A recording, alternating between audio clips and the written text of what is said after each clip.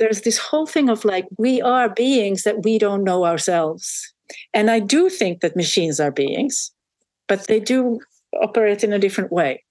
There's, of course, them being onto themselves, like beings of their own logic and density and reactions, actors in the world.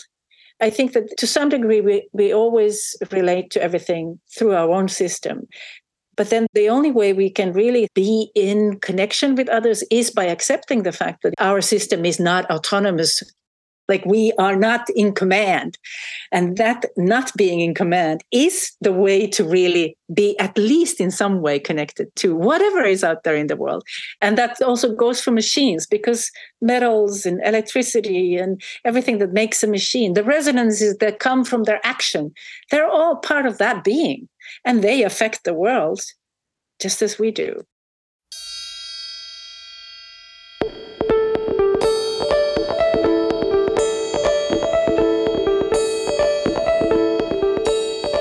This is AI Murmurings, a podcast exploring intersections of contemporary art and artificial intelligence. I'm Carolyn Strauss, director of Slow Research Lab, a multidisciplinary research and curatorial platform based in the Netherlands. Conversations here focus on slow approaches to creative practice that we believe can awaken latent potentials for AI that are murmuring just under the surface. This new season of the podcast is made possible by a grant from the Resonance Foundation, a philanthropic organization in Southern California that seeks to advance, communicate, and encourage new perspectives through the creative process. Learn more at theresonancefoundation.org.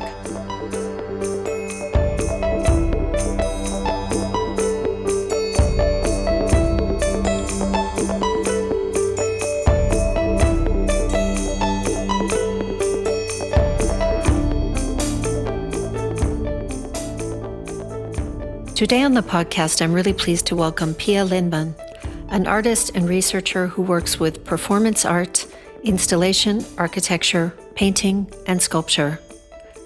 Some listeners of this podcast may remember the public sauna that she installed in the courtyard of MoMA PS1 as part of the Greater New York exhibition in the year 2000. And others may remember the 3 years she spent as a research fellow at MIT in the Center for Advanced Visual Studies and as artist in residence at the Computer Science and Artificial Intelligence Laboratory. Besides various art-related residencies and academic appointments, her work has been exhibited and/or performed widely, including at the 32nd Sao Paulo Biennale, the Kai Art Center in Tallinn, HKV in Berlin, and the Hayward Gallery in London. And next year, in 2024, she'll be one of 3 artists representing Finland at the Venice Biennale. There is much more to this truly impressive individual, and there's lots to talk about. So, Pia Lindman, I'm really pleased to welcome you to AI Murmurings. Thank you. Thank you for the introduction. Well, now that I've made that introduction, is there anything you'd like to add to it right now? Maybe the recent 7 years that I have spent quite a bit of time working with the Arctic region, starting from Finland and Iceland, and then kind of visiting different locations in the Arctic as it is experiencing this radical, dramatic transformation due to climate change. Yeah. And as a kind of, almost like a barometer for the rest of the world, and as a microcosm for all kinds of geopolitical, climate. Loss of biodiversity and pollution, global pollution is huge. It's impacting especially Greenland a lot, which is surprising for many. But because of the jet streams, a lot of the heavy metals are ending up on Greenland. Yeah. So your career as an artist has spanned 3 decades. Could we say that? Maybe 35, maybe. Yeah. Wow. And the work actually, even over that entire period of time to today, I say it's sort of situated between the body, space, memory, the environment. It concerns and entangles the human and the more than human. And more recently, as we'll shortly get into, sort of the unseen or the undetectable or the as yet not conscious, I think is how I heard you once put it. But I was thinking as an intro to that, and maybe it's interesting for the listener to hear about where you are joining me from today and how the place you choose to live and how you live there on a daily basis is a way of living through that complexity of those things I just mentioned. Well, that is very well put. That's exactly how I'm trying to live. Yeah, I live in Finland now. I returned after almost 20 years abroad, and found a group of friends with whom we began building a village of our own that is based on sustainability, both in ecological terms, in terms of how we build, with what materials we build, using recycled materials and natural materials, something that we can find in the ground, basically clay, straw, etc. And also sustainable in a sense of social relations and means of production. So we try to really create that, I wouldn't want to say utopia, but more like an experimenting lab for how people could live without adding to this crisis. And also, really being gentle with each other, because we still have to live in this world and we have to follow the laws and regulations. So how do we do that? I just thought about it this morning, how important for my life right now is that I'm in a house that has no toxins, has no synthetic materials, and I am eating food from my own soil. Just the fact that I can harvest and eat what I have been growing in my garden, it just is so essential to not only well-being, but really health, like in a bigger way.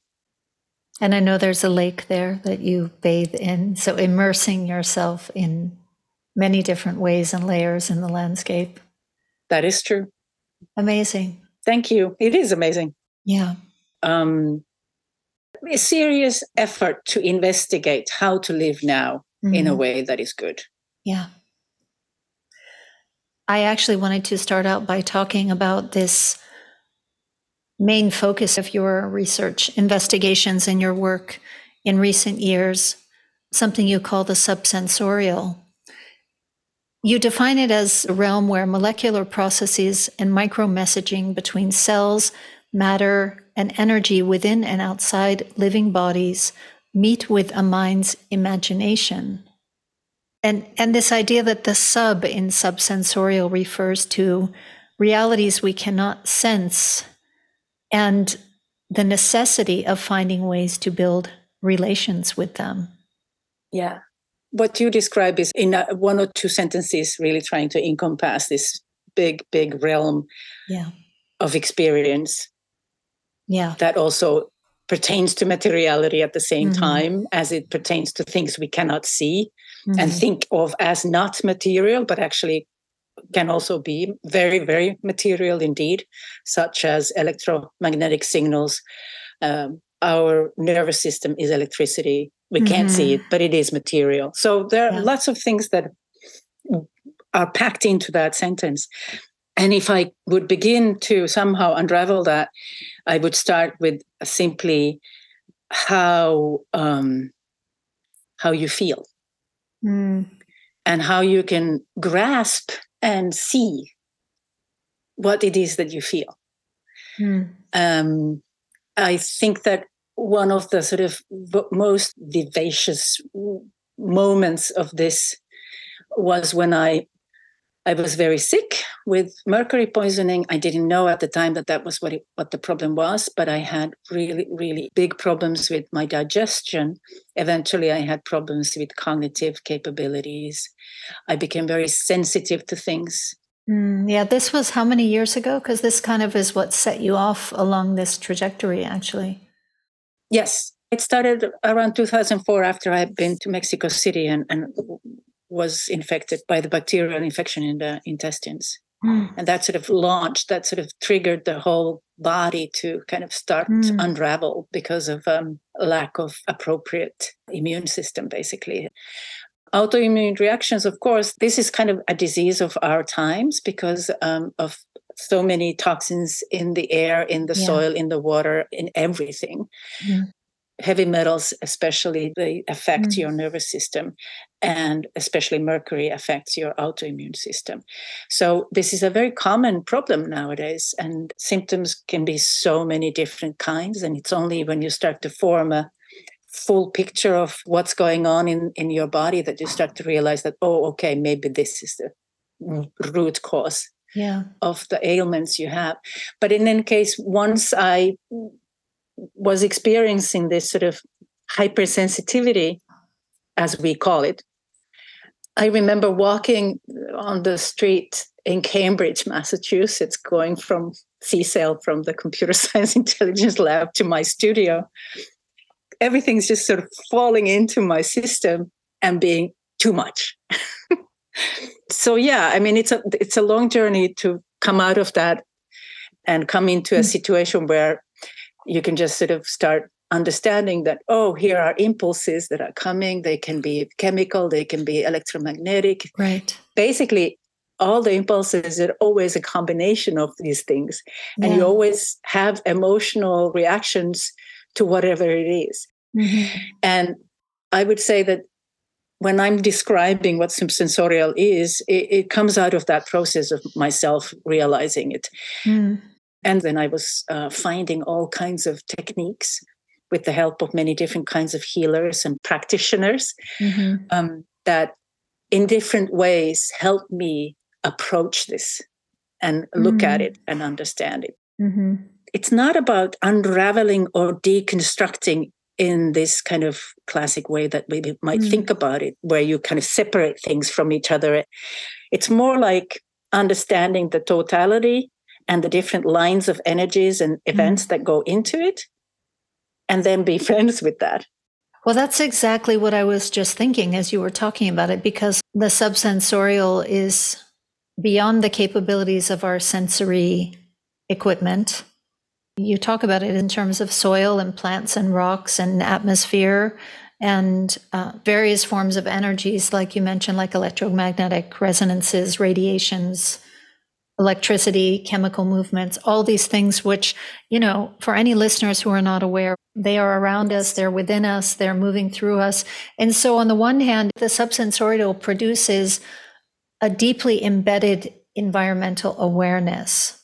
Yes. And having that, I mean, for you, it has to do with belonging. It's also, it gives us a really deep and clear and much clearer sense of our belonging in the world amidst all these other entities. That is absolutely true. It's easy to say that if I go into an environment where there are toxins, it punishes me immediately. You know, like in 15 minutes, I get a migraine headache because of mycotoxins. This deeply embedded awareness of the environment, it's more about like, okay, my reaction is not anymore that when I go into a room and there's mycotoxins in there, I'm like, oh my God, I can't believe you guys are living here. You know, that kind of thing. More like, oh, okay, we have these guys in here. And then let's say I can be here now for 30 minutes and then I'm just going to leave the room. You know, if anything, it has taught me that. It has taught me humility and patience with me being somewhere. And that way that can give an interface to whatever is there that creates more information for both of us, is more communicative, finds more balance. But I do have to leave the space at some point. Yeah, sure. And that's healthy. We all have to take care of ourselves in those ways. Yeah. So You've basically cultivated a number of different tools for sensing your way into different constellations of relations. Yes. That makes you much more, also agile and able to navigate the complexity of the world. And why I want to talk about it here on a podcast that's exploring as yet untapped or unimagined even potentials of and for with artificial intelligences is you've asked this question: what role does or can the subsensorial realm play in the formation of our human consciousness? So if we're talking about machine intelligence or this still distant fantasy of machine consciousness, could it be meaningful for us as humans and for machines to be listening and learning from these expressions of the subsensorial? And what would that look like? I have one thought that just came into my mind just now. It's not like my favorite quote, but it is a quote that has existed for a long time and it probably carries some meaning for many. And that is, do androids dream of sheep when they go to bed? No. Yeah. And my question is that, do humanoid robots have mitochondria? And why is it mitochondria more interesting to me than any other? It is because mitochondria are maternal lineage. They are autonomous. They have a different DNA than we do. They are entities that live in us in complete interaction, and they are essential for our metabolism. And I don't think that there is fully understood like what everything they carry with them, what everything comes with that lineage, and what do they affect. Like, I'm pretty convinced that they have a lot to do with your moods and your feelings because of how they affect your metabolism. Yeah, right. Yeah. There's this whole thing of like, we are beings that we don't know ourselves. And I do think that machines are beings, but they do operate in a different way. There's, of course, them being onto themselves, like beings of their own logic and density and reactions, actors in the world. I think that to some degree, we always relate to everything through our own system. But then the only way we can really be in connection with others is by accepting the fact that our system is not autonomous. Like, we are not in command. And that not being in command is the way to really be at least in some way connected to whatever is out there in the world. And that also goes for machines, because metals and electricity and everything that makes a machine, the resonances that come from their action, they're all part of that being. And they affect the world just as we do.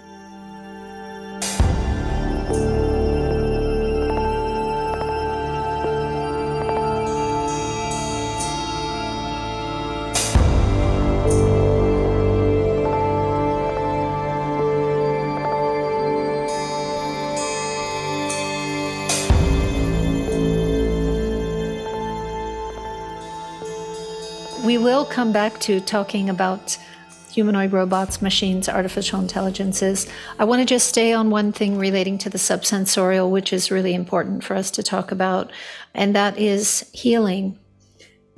You talked about how you learned about the subsensorial realm through your own experiences with different kinds of healers and healing modalities. And you yourself are, and very unapologetically so, a healer, a practitioner of healing that works across various modalities, both traditional and contemporary. And then the subsensorial is sort of facilitated by practices of healing, also facilitating practices of healing. And part of it is that you refer to these healing modalities, and that includes the Finnish tradition of Kalevala bone setting, Reiki, psychology, shamanistic rituals, as intentional thinking and sensing practices. And that through those intentional practices or acts, our consciousness can enter into dialogue with the subsensorial. The acts, the healing acts, evoke the dialogue with the subsensorial. I wondered if you just want to say anything about that, or even share an example of this. Yeah, I mean, the project in Sao Paulo Biennale, Nose, Ears, Eyes, was a sort of a first public performance. Well, I did do a couple of performances in public with healing as well, with the Kalevala bone setting. There was this one in Buffalo. Yeah, with the orchestra. Yeah, with the Wooden Cities Orchestra. On stage, I actually gave a treatment while the orchestra played a score that had been created from them, all the musicians and the composers receiving a treatment from me. So there was a kind of there was this sympathetic, empathetic music happening at the same time. So literally, as they saw me do the treatment, they could play the music while also remembering their own treatment. That's beautiful. Yeah. Claire Schneider and CSI curatorial projects. I mean, she really kind of pushed it and helped me create this. But I have to admit that after doing a healing session on stage, again, it's just too much for my system. Yeah. And in fact, what you did at the 32nd Sao Paulo Biennale with Nose, Ears, Eyes is you built a structure, you built a space. Yeah, two reasons why I needed a separate space that was kind of an enclosure inside the pavilion was partly because of the air. I needed to make sure that I can be in a space where I can breathe. The air quality in the pavilion. Yeah. And then the second reason, obviously, was to protect the space from any kind of... It's not eyes or people in general, it's that energy that you have to protect yourself from. Yeah, so you built a structure similar to what you were saying about the way you live there. Yeah, I mean, here in Solbacka, I built a house that's made out of straw bales and clay because it's a breathing, natural material. Even if there are mycelium inside the clay, inside the straw potentially, even if it would start growing mold, it's not going to produce mycotoxins because it's happy. Because it's in an environment that is not attacking it. And the same goes for most natural techniques that you build in a way that doesn't fight or resist, but creates a happy environment, literally a happy environment for everybody. And in Brazil, there is a tradition of building with adobe techniques. And so for me, it was important to build a space where I had certain sort of dimensions so that I could have the treatment bench there. I wanted to have these pipes that would go through the window from outside, from the leaves of the tree and from the ground to bring in microbes from the soil, from the roots of the tree and bringing oxygen from the leaves of the tree. This air would interact with the hut that was made out of bamboo and actually not clay, but mud. Mud is clay that has organic matter in it.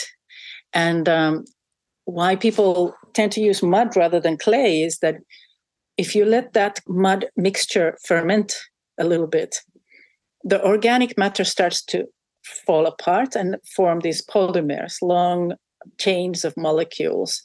That's what fermentation does. And it actually creates a much more hardy surface of the mud. Once the mud dries, if it has these polymers in it coming out of the fermentation process, it behaves more like a plastic. So you can hit it and it gives way a little bit and doesn't break. Clay is brittle. Yeah. And that's why when you build adobe technique in Brazil, you use bamboo lattice work, and then you just put this mud on top and you don't have to use so thick a layer for it to work. So it's flexible, it's resilient, and it's also breathable, porous, and yet at the same time doesn't let all those bad entities. And that's true, exactly. And again, it's not that they wouldn't let, for instance, mycelium through. It does, but it provides an environment that is not making them react aggressively. Yeah. And so you also invited humans, visitors to the Sao Paulo Biennale, you invited them inside on a first come, first served basis, right? For a healing treatment. Yep, for 4 months. Wow, for 4 months. And those were subsensorial experiences, let's say. Yes, there were subsensorial sessions. each person who would come in, I would actually explain a little bit about the process. And then I would also interview each person, so I would know a little bit about where they are with their bodies and their minds. And depending on the person, I would either start with bone setting or just with energy healing. It really changed depending on what came out of the body. And at some point, I just get these images. I just see colors and different movements. Sometimes I hear things, and I know they come from that person or from that moment, from that interaction. And then I just write them down or make paintings based on what I see. And it changes throughout the session. It changes a lot. So a blockage might resolve and dissolve. And then suddenly there's a completely different aura around the person. And so I would make quite a few paintings oftentimes throughout one session. So they would be long. They would be 3 hours, maybe even 4 hours long sessions. Yeah. 4 hours. Yeah. Wow. So then all these shifts and flows that you witness in the body and also the paintings you make as part of these sessions, these are other ways that you enter into dialogue with the subsensorial realm, right? They're part of, I guess, what you've called entangling and disentangling that is characteristic of your practice. I'm curious because you have talked about it or written about it anyway in terms of quantum entanglement. And I wonder if you would care or dare to talk about that. I did actually mention the quantum entanglement because I know that whenever you talk about anything of this sort, of course, it resonates with the quantum entanglement. But for me, I won't be able to say exactly what happens when things happen, but I can make that connection and listen. Yeah. You know, I'm not going to go there and say that the source of this energy is from here or from there, or that this is the event that was underneath this reaction. I don't want to distinguish. I just want to have that dialogue. What it's evoking in me is just this. I mean, I talk a lot on this podcast about, and it's Slow Research Lab, just about attention and care and trust in what is not known and may never be known. So it makes perfect sense in that way of just having the awareness through the subsensorial to feel your way into all kinds of entanglements and all kinds of relations, and at the same time allow them to be.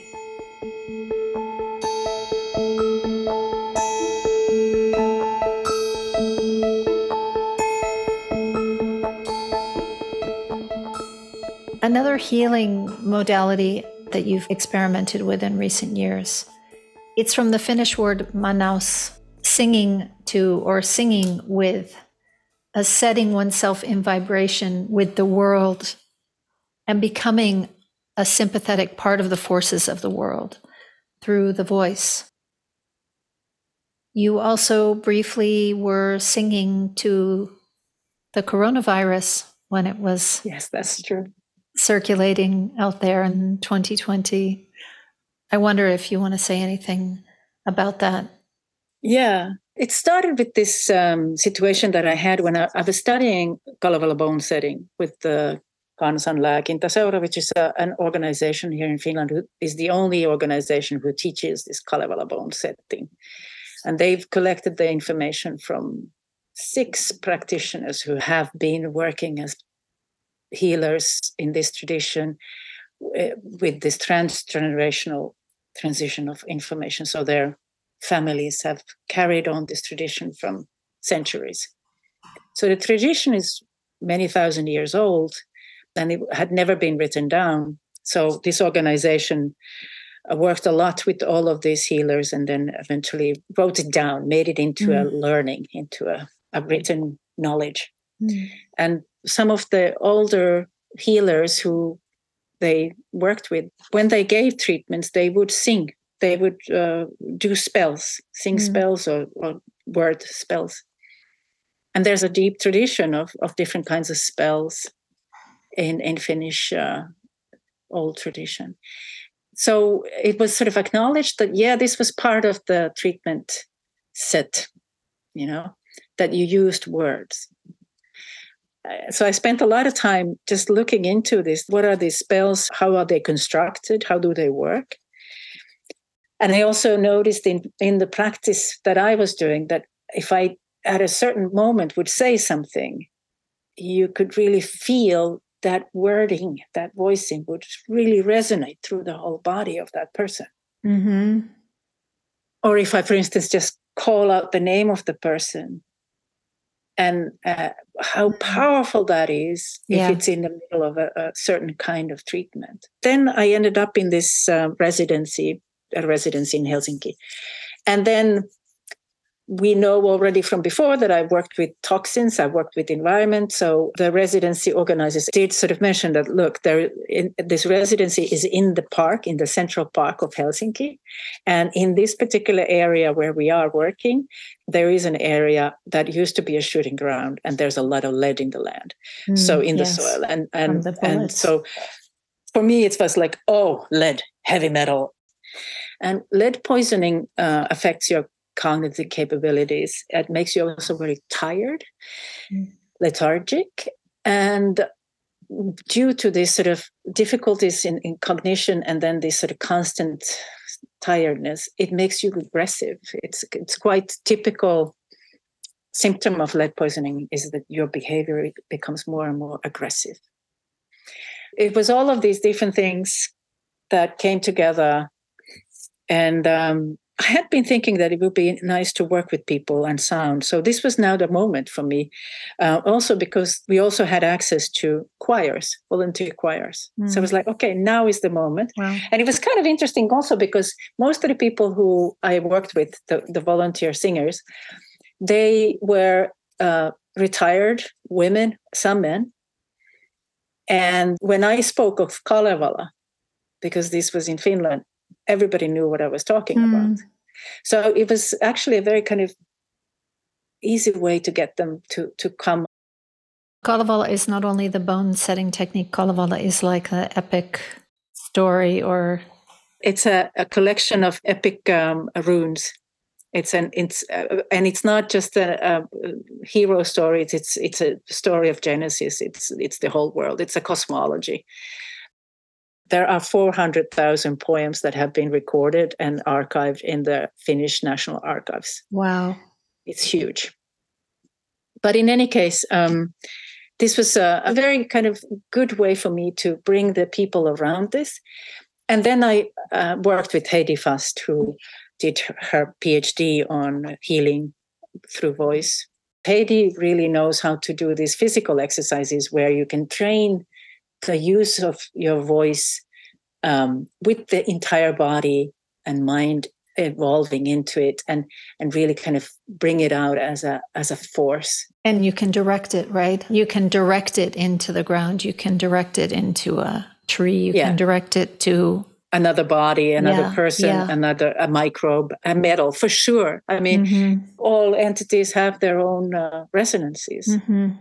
As long as you find the resonance, you can make that other body or entity resonate with you. So then the premise is to heal the ground, or to somehow neutralize the metal, or just entering into relation with it, as we were talking about. The simple story would be to say that the aim was to, and here again, it's a direct reference to Kalevala poems.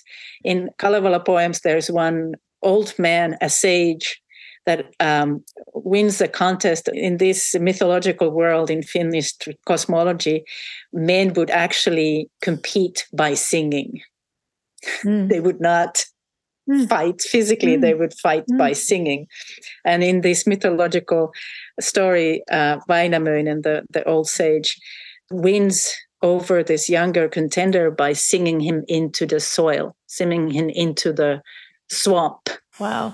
But the meaning is deeper than just the hero story, because the idea is that you can use your voice as a force to resonate with whatever it is that you want to address.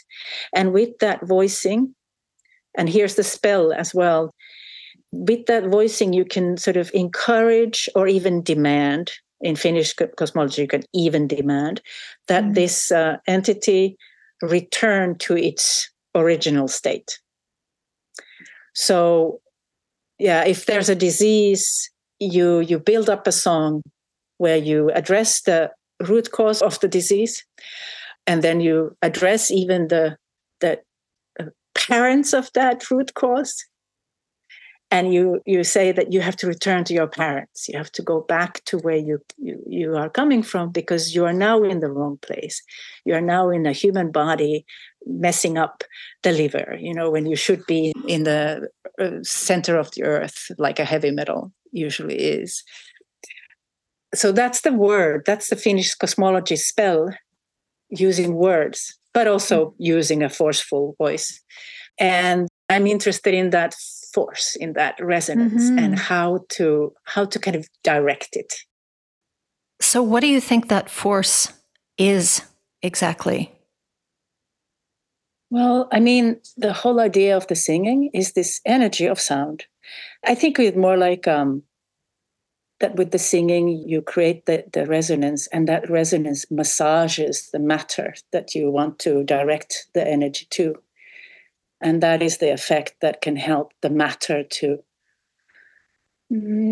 find its own state, its own sort of state of equilibrium even.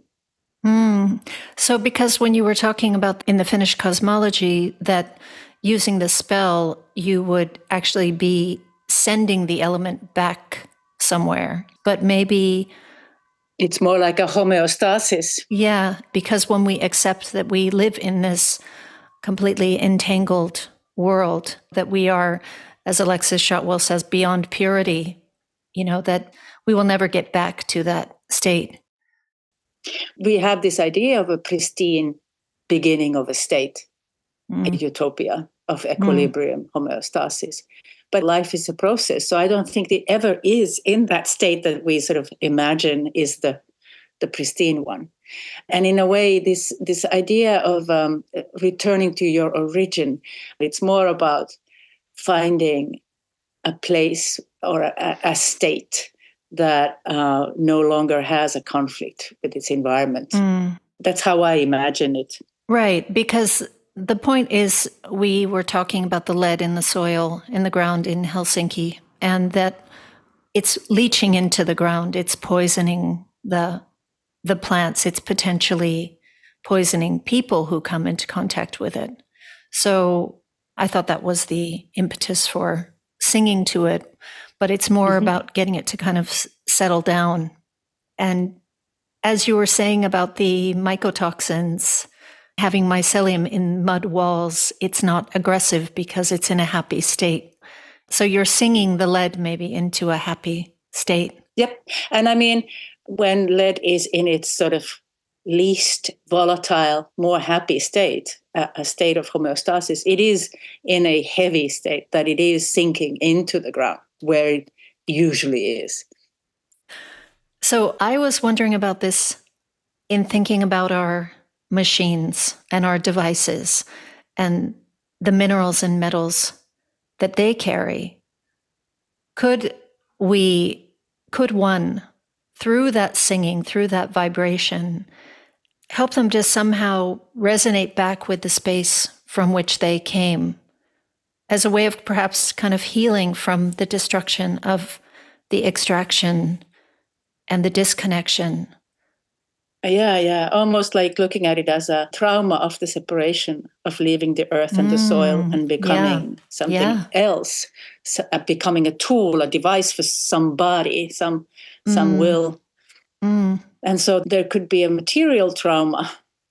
I'm just thinking of how molecules in matter bind to each other. And depending on what kind of binding also tells about what the material is like. And if that's somehow ruptured, then it is literally a trauma. So how to suture or somehow repair this matter that is sitting in a cell phone. Actually, I think if you find this right singing frequency, you can massage the molecular structure and bring it back to its homeostasis, bring it back that connection to its sort of being in the soil. I really also like how you bring this up as a kind of a mirroring of how we always think about as humans being disconnected from nature and soil, and that's why we have come to this situation where we are about to destroy our planet. But now you're making me look at it from the perspective of materials, matter, and that also becomes separated and broken. Yeah. So, and just like with this, I spoke about the molecular structure, how that is a kind of a very, very important part of the being of the matter. I'm interested in how matter also is a code or pertains to codes. You don't have genes in so-called matter, but you do have resonance, you have frequencies. It is alive, it's vibrating with the universe. And so the frequency is another kind of code. Like computer code, like algorithms, you mean? Yes, and I'm seeing a connection between computer code and singing as well. Not only am I thinking that it could be interesting to sing to the AI, but it would be interesting to teach it to sing, but in the way that we just go into the algorithm and find the way to make it sing itself. And the point of teaching it to sing would be to reach out to all in all the ways and to all the places that, in fact, we as humans can't reach. Well, there are different ways you can think about the healing there. One would be that it could sing to heal others, right? Mm-hmm. But I also feel like the code itself needs to heal itself. It's just like a matter that needs to suture its trauma. And so the code needs to suture itself by singing, because then it can vibrate and massage itself. And when it can be healed, it can also function in the world in a better way.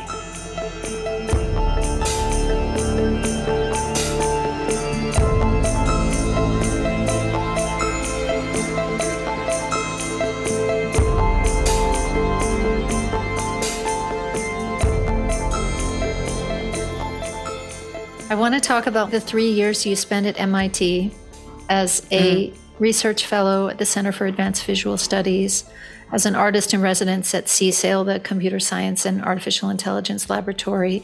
You collaborated with researchers at the Humanoid Robotics Group. This was from 2004 to 2007. And as with other projects or ideas we've discussed here, you were exploring borders between the human and the non-human, in this case, between the researchers and the robots that were the subjects of their research and development, and the emotional relationships that you witnessed between them. And you said that the project you did with them was about a transferred embodiment, that your research was probing the gulf between humans and machines while witnessing what happens when the two merge. Well, one thing is about the embodiment, transferred embodiment, and very concretely, interviewing Aaron Etzinger, who was building Domo, the humanoid robot, didn't have legs but had arms. So Aaron was focused on the artificial intelligence part, which he was definitely clear about that it's not there yet. But this is about 15 years ago or something, even 20 more, years ago. Nearly 20. Yeah. Mm-hmm. And but what I noticed was that, he was very much also focused on how Domo, the robot, was able to understand three-dimensional world, able to sense with its fingers, and how the fine motorics could be sort of tuned so that it could literally take a bottle and pour water into the glass and not spill it. But it was also definitely focusing and recognizing eyes, recognizing faces, recognizing facial features. There was another project by Legion Aranda, yes, which was more focused on facial expressions and was able to have conversations with visitors. Wow. And I looked at both of them, but specifically with Aaron, what was interesting to notice was that as he was building his robot, it had the same dimensions as his body. Mm. And I mean, this was familiar from me when, as a visual artist, you train by model painting or drawing models. And you realize at some point that you tend to always draw them as your dimensions. So that transference is happening immediately. And that transference is happening when the tech industries that have been around now for decades or longer and still today are dominated by certain kinds of mostly male bodies. Yeah, and white. Yeah. So that's what I was looking at. And another thing that happened, because I spent hours just looking and filming Aaron interacting. Like Aaron would go and work on the software, tweak something, then he would go back to Domo and then just grab his hands and literally dance with him. Wow. Feeling the pressures, like where does he pressure, where does he push? If I push, does he, how does he respond? So he was literally dancing, and it could go on for hours, and then take a pause and go back to the software and then go back. So I was filming all this. And as I was looking at them, and actually for me, back in those days, I had recently finished this project, the New York Times project, where I had made drawings of people grieving. I had realized that if I make line drawings that are simplified, I can actually see different kinds of relationships emerge. And so I used that same method with Aaron and Domo, that from the video, I would just make line drawings and then look at those drawings and be like, what's happening here? And then I made a different set of drawings where instead of Domo, it was a human. So I translated the Aaron Domo into human robot and then into human gestures. And then I looked at, what are these drawings telling me in an affective way? What does it tell me about what's going on in this interaction? And that's when I could see a lot of different affectations, like simulated or not, real or not, but still there. And I mean, for me, if it has a meaning for you, like I said, then it has effect on you. So if you see this robot and this human interacting, and on a certain level, it reminds you of some affectation relationship, then that has meaning.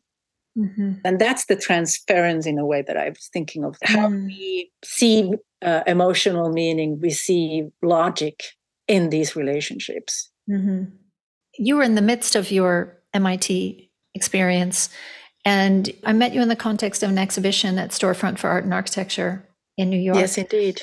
In 2006, called Fascia. And there was definitely a human machine, or perhaps kind of like a cyborg-like feeling that was transmitted. And what you were putting your body through was a microcosm for like sort of the surface of your body, the surface of that building in relation to the city. And that was sort of a direct extension also of this kind of work with gesture or embodiments. Yeah. And you gave a talk at Storefront. You were talking about emotion and how when emotion is frozen into a monument or frozen into an image, it not only impoverishes the memory of what happened, but circumvents the possibility to engage meaningfully with what happened. Yeah.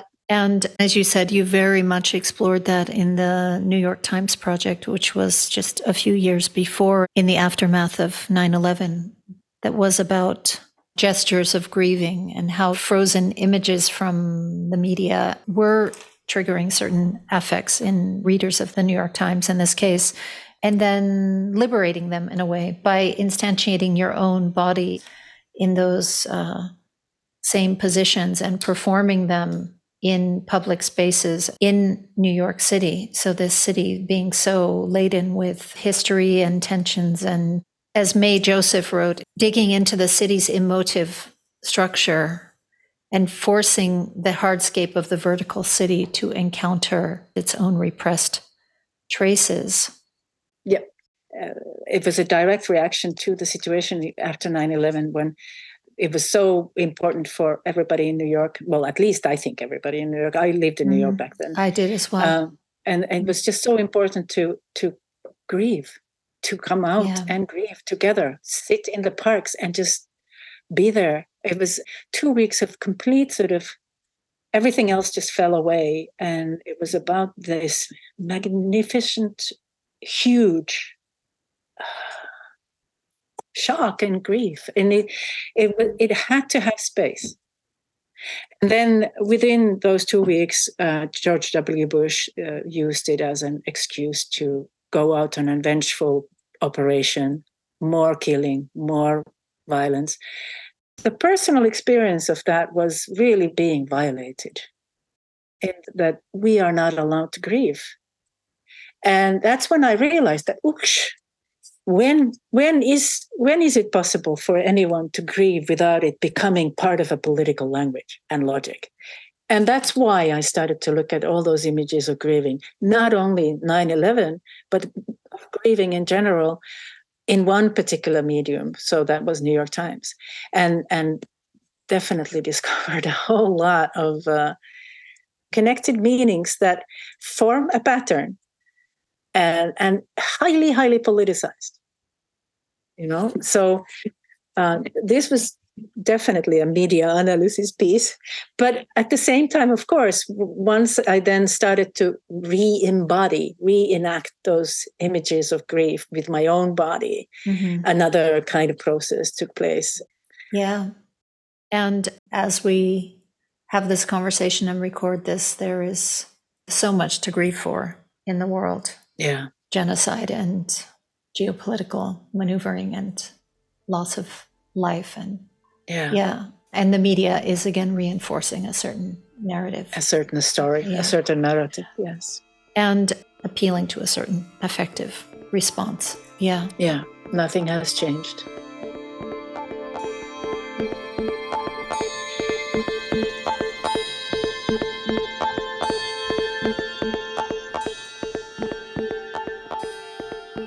With all you know and have done since you were at MIT nearly 20 years ago, if you were invited today to the Computer Science and Artificial Intelligence Laboratory, whether the Humanoid Robotics Group or not, what would you want to bring?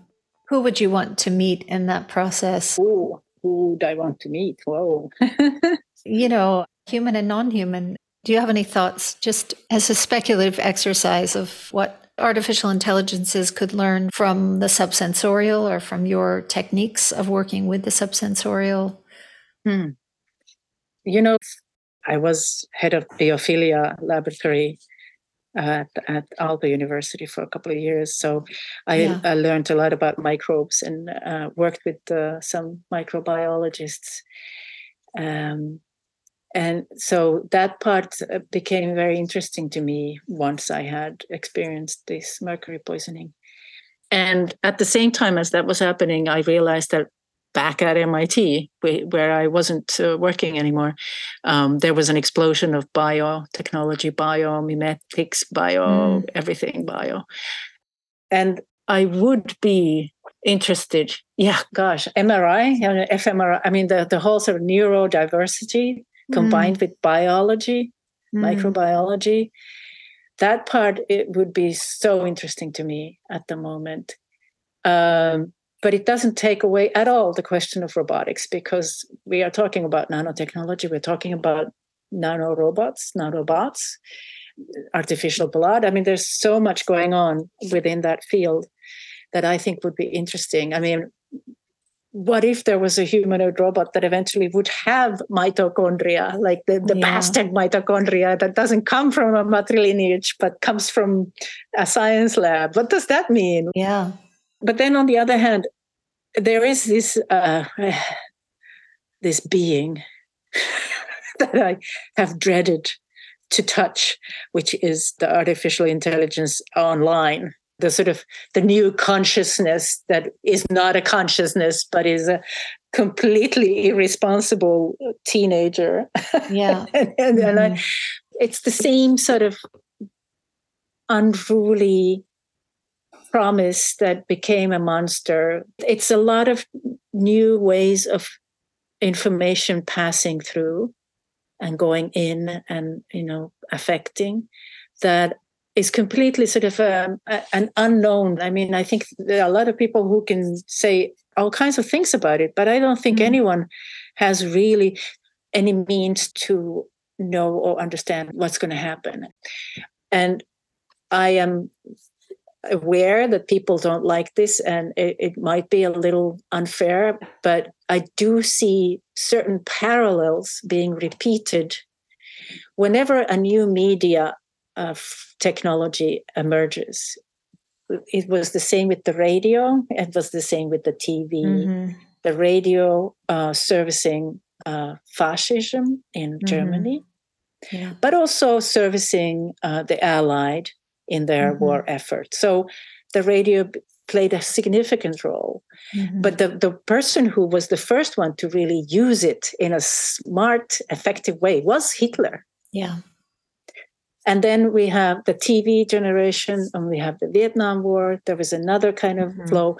Obviously, we also had invasion of Iraq in 2003, where it was the first fully mediated war. But for me, in my small way, with the New York Times drawings and reenactments of the Justice of Grief, that was also talking about the media's effect. So I'm just standing in the sidelines and looking at this new form of media. And I have my concerns about what this is going to bring about. Well, the thing is, there will always be efforts to instrumentalize the technology in service to the power structures, and even more so, perhaps these days, the corporate capitalist impulses. Yeah.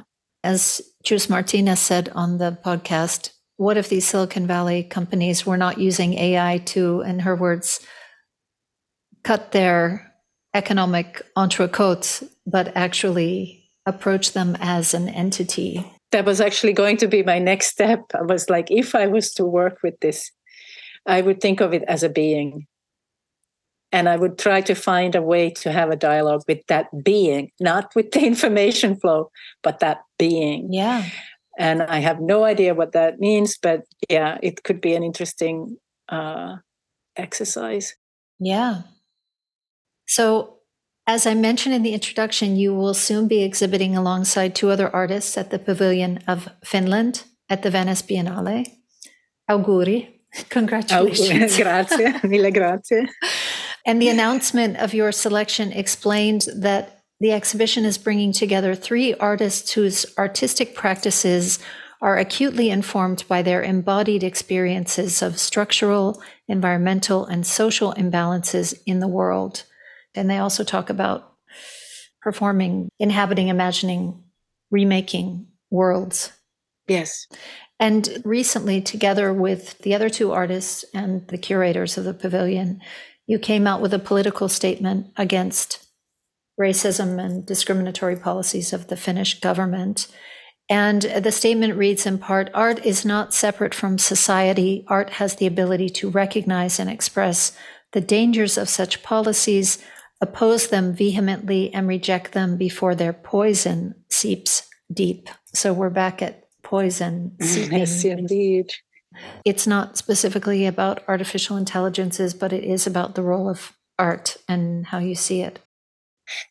This group that is going to be in the Finnish pavilion next summer. Yeah. Can you name the other two artists? Vidha Saumia and Jenni-Julia Wallinheimo-Heinonen. They're the two artists. Jenni-Julia is a disability activist. And she does these amazing, beautiful installations where she's really celebrating the bodily lives of her and her friends at the same time as she's expressing this structural violence that is mainly played out in situations of care in the Finnish healthcare system. It's a very complex work, and there is this element of celebration at the same time as there is this deep violence in it. So it's a very, very intense work that she does. And Vidha Samya has an art practice that speaks of embodiments in different sort of, how to describe that. In social situations where the bodies become something beyond their own presence, something beyond their own will, like a lineup, queuing for something, and how people do that, and how they are pressed together and are representing something other than themselves at the same time as they are their individual selves. And there is this beauty and this incredible fleshness of being at the same time as there's this vulnerability, this possibility of something not being in their hands that they can control. So you're pleased with sharing the pavilion with these two artists? Exactly. The sensibilities are very aligned, even though our works and practices are very different. Can you tell anything about what your plans are? Well, technically, I shouldn't. I'm not allowed to, right? But it's definitely going to be along those themes. The elements that I've been working with are still there. There's the idea of natural building materials and happy environments for everybody, also the microbes, and then these healing sessions and paintings. They are all going to be present. Amazing. Pia Lindman, thank you so much for your time today and your generosity of spirit and the artistic pursuit that is meaningful, I know, for you, but also for so many others of us. Well, thank you for inspiring me to go into deep, deep thoughts. It's been very, very rewarding to me. Thank you.